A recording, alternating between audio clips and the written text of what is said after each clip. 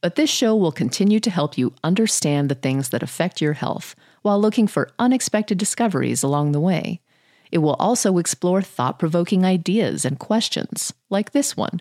Mom deserves the best, and there's no better place to shop for Mother's Day than Whole Foods Market. They're your destination for unbeatable savings, from premium gifts to show-stopping flowers and irresistible desserts. Start by saving 33% with Prime on all body care and candles. Then get a 15-stem bunch of tulips for just $9.99 each with Prime. Round out Mom's menu with festive rosé, irresistible berry chantilly cake, and more special treats. Come celebrate Mother's Day at Whole Foods Market. Mindfulness has been developed as a therapeutic technique, but it can also be a part of daily life to cope with stress, pain, anxiety, or depression. It is really a practice of conscious awareness of experiences, sensations, feelings, and emotions at each moment, all in a relaxed and non-judgmental way, accepting them but not being influenced by them. Through this awareness and acceptance in the moment, one hopes to achieve calm and promote a clearer path in one's daily life. While there is no universally accepted definition of mindfulness, Dr. Angela Johnson, like many practitioners, turns to one put forth by one of the pioneers in the field. The most commonly used working definition of mindfulness comes by way of Dr. Jon Kabat-Zinn, who's kind of known as the father of mindfulness here in the United States, and he's at the University of Massachusetts. And so the definition of mindfulness is really the awareness that emerges through paying attention on purpose in the present moment. And so it suggests that the mind actually is fully attending to what's happening. So, for example, you're more present and aware of what you're doing when you're doing it, and as well as having an awareness of the space that you're moving through. Can you give me some examples of it, or how one would begin to become more mindful? Yeah, so there are actually two primary ways of practicing mindfulness, and they kind of fall into two categories. So most of us, when we think about mindfulness, kind of conjure up perhaps an image of someone sitting, right, with their eyes closed and meditating, and this kind of falls into the category of formal mindfulness practice. In this example, it's a practice where someone would intentionally, set aside time to focus on the breath. And here is a quick word from our sponsor. We take this few seconds off to inform you, our valued loyal listener, about the best health and fitness podcast shows from the Nezpod studios. Join us as we give you the best of the best health and wellness updates you can rely on for the treatment of chronic health problems. Classic functional medicine back to basics health tips and special updates from the best doctors in the United States of America. Check out this health and wellness podcast shows. Explore Health Talk Weekly, Healthy Lifestyle Matters, Excellent Health Digest, Healthy and Free Daily, and last but not least, Weekly Health and Fitness Corner. Also, check out Nasty Boy CC, the truest story never told fiction podcast, for that real life on the go experience with the 27-year-old golden boy, who made our guest invite #1 list. He tells us about his story as it happens in real time and in real life. It's Nasty Boy CC, the truest story never told. Go get a load of that happiness, because happiness is healthy as we know it. Join us every week as we continue to provide you the best of health and fitness wellness updates from around the globe. Enjoy the show.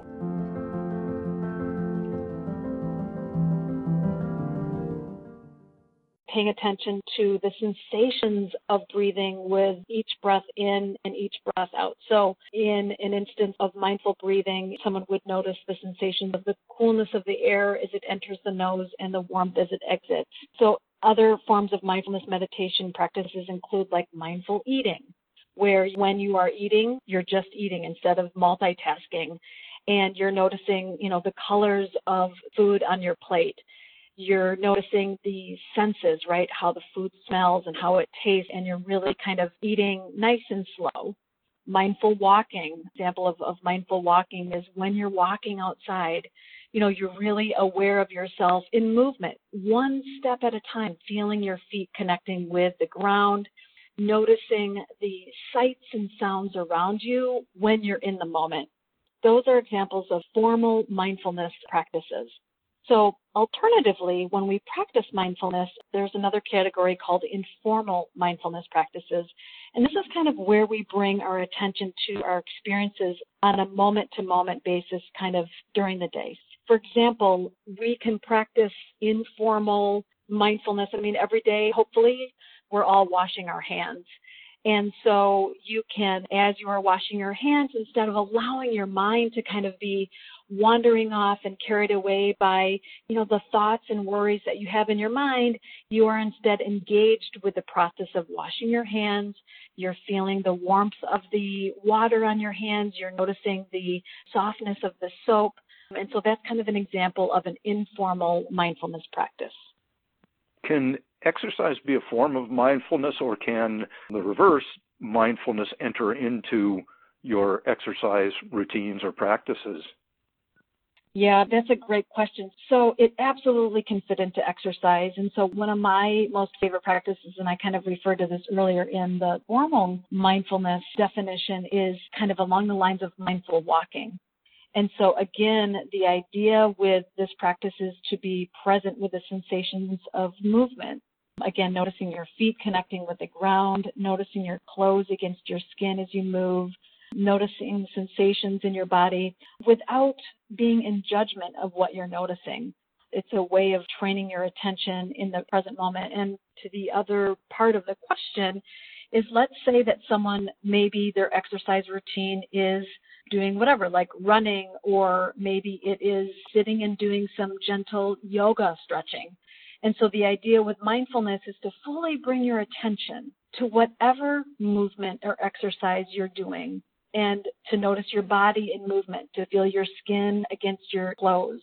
If you're outside, feeling the sensation of the air against any areas of exposed skin. And the moment that you notice your mind wandering off of that exercise or those moments of movement, which the mind will wander. We know from neuroscience that the mind automatically wanders. Nearly 48% of our waking hours is when the mind wanders. When we notice that our mind has wandered off of whatever it is that we're doing in that moment, exercise, the yoga, the walking, we gently bring our attention back to what we're trying to do. This is how we train our mind to be present to what we're doing in the moment. That's mindfulness.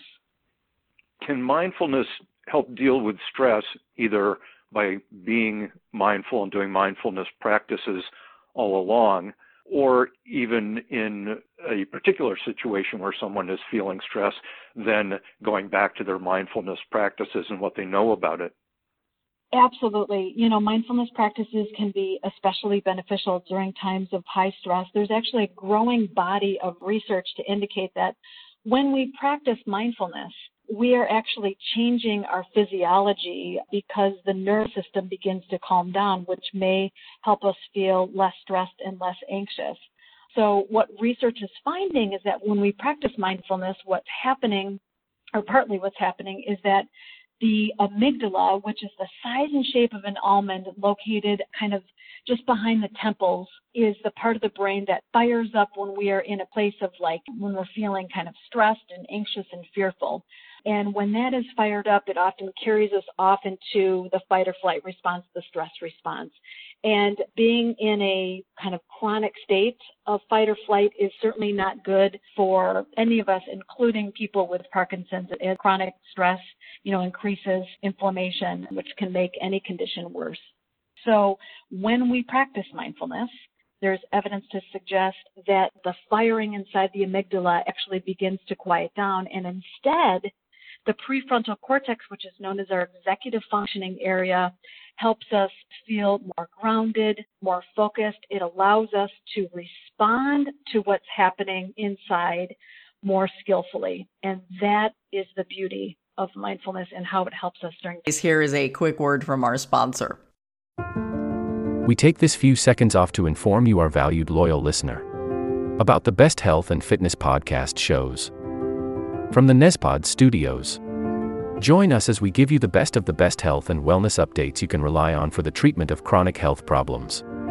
Classic functional medicine back to basics health tips and special updates from the best doctors in the United States of America. Check out this health and wellness podcast shows Explore Health Talk Weekly, Healthy Lifestyle Matters, Excellent Health Digest, Healthy and Free Daily, and last but not least, Weekly Health and Fitness Corner. Also, check out Nasty Boy CC, the truest story never told fiction podcast, for that real life on the go experience with the 27-year-old golden boy, who made our guest invite #1 list. He tells us about his story as it happens in real time and in real life. It's Nasty Boy CC, the truest story never told. Go get a load of that happiness, because happiness is healthy as we know it. Join us every week as we continue to provide you the best of health and fitness wellness updates from around the globe. Enjoy the show.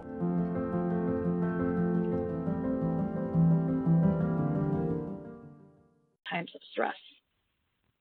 Right now, a lot of people may be feeling stress. We're in the middle of a coronavirus pandemic, but sometime we're going to get back to a normal routine and people are going to have more to do in their day.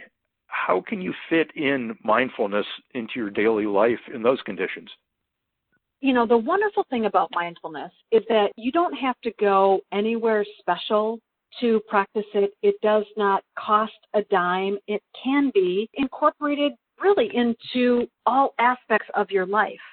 It's all about finding a mindfulness practice that resonates with you and figuring out a way to get into the habit of practicing and then doing it and see how it works for you. For example, mindful breathing. We, as human beings, breathe 17,000+ times a day. And so we have 17,000+ opportunities to practice mindful breathing, even if it's just for one breath cycle where you are following the breath from the beginning of the inhalation through the middle to the end, and then the beginning of the exhalation through the middle to the end. There you go. There's your practice, one breath. So it's really about finding what works for you and getting into the habit and doing it. You've focused up till now mostly on physical sensations, attending to your breath or feeling the air when you're outside walking or something like that. But how about more internal stuff, attending to your emotions in the moment and things like that? I really appreciate you asking me this question about using mindfulness to help deal with emotions. So, you know, as human beings, we experience emotions. It's a natural and normal part of life.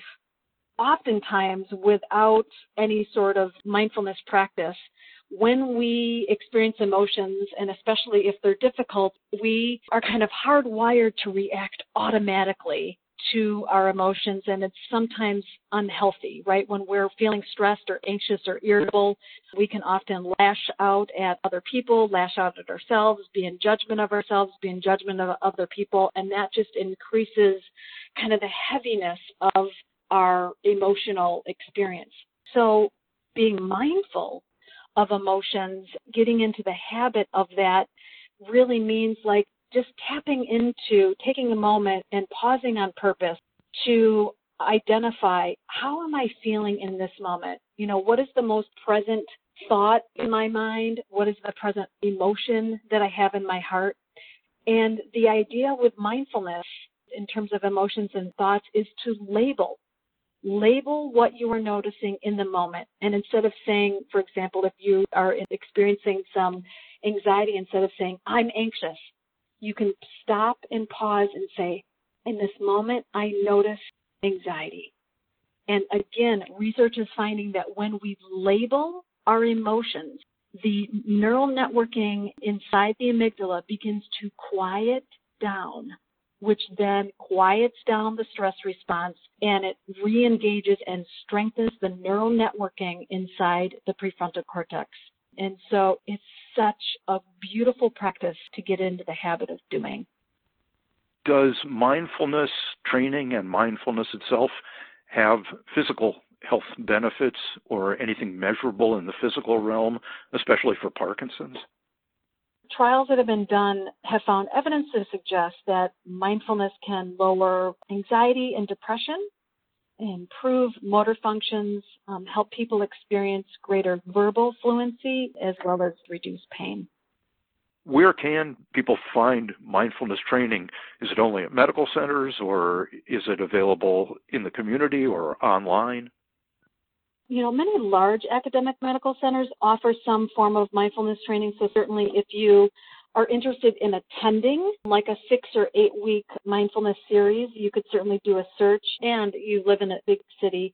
I would suggest that you do a search of your local medical centers and see what's being offered. But alternatively, for people who are interested in doing an online program, which, certainly now would be an incredible time to do that, there are many, many places across the United States that are offering online programs. And so some of the places that your listeners might want to look into is mindfulness training through places like University of Massachusetts, University of California at San Diego, and University of California at Berkeley.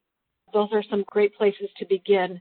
And there's certainly many, many, many more out there. It's important that people kind of do their own research, maybe ask around to family and friends and see if they have any suggestions, but really find something that works best for you.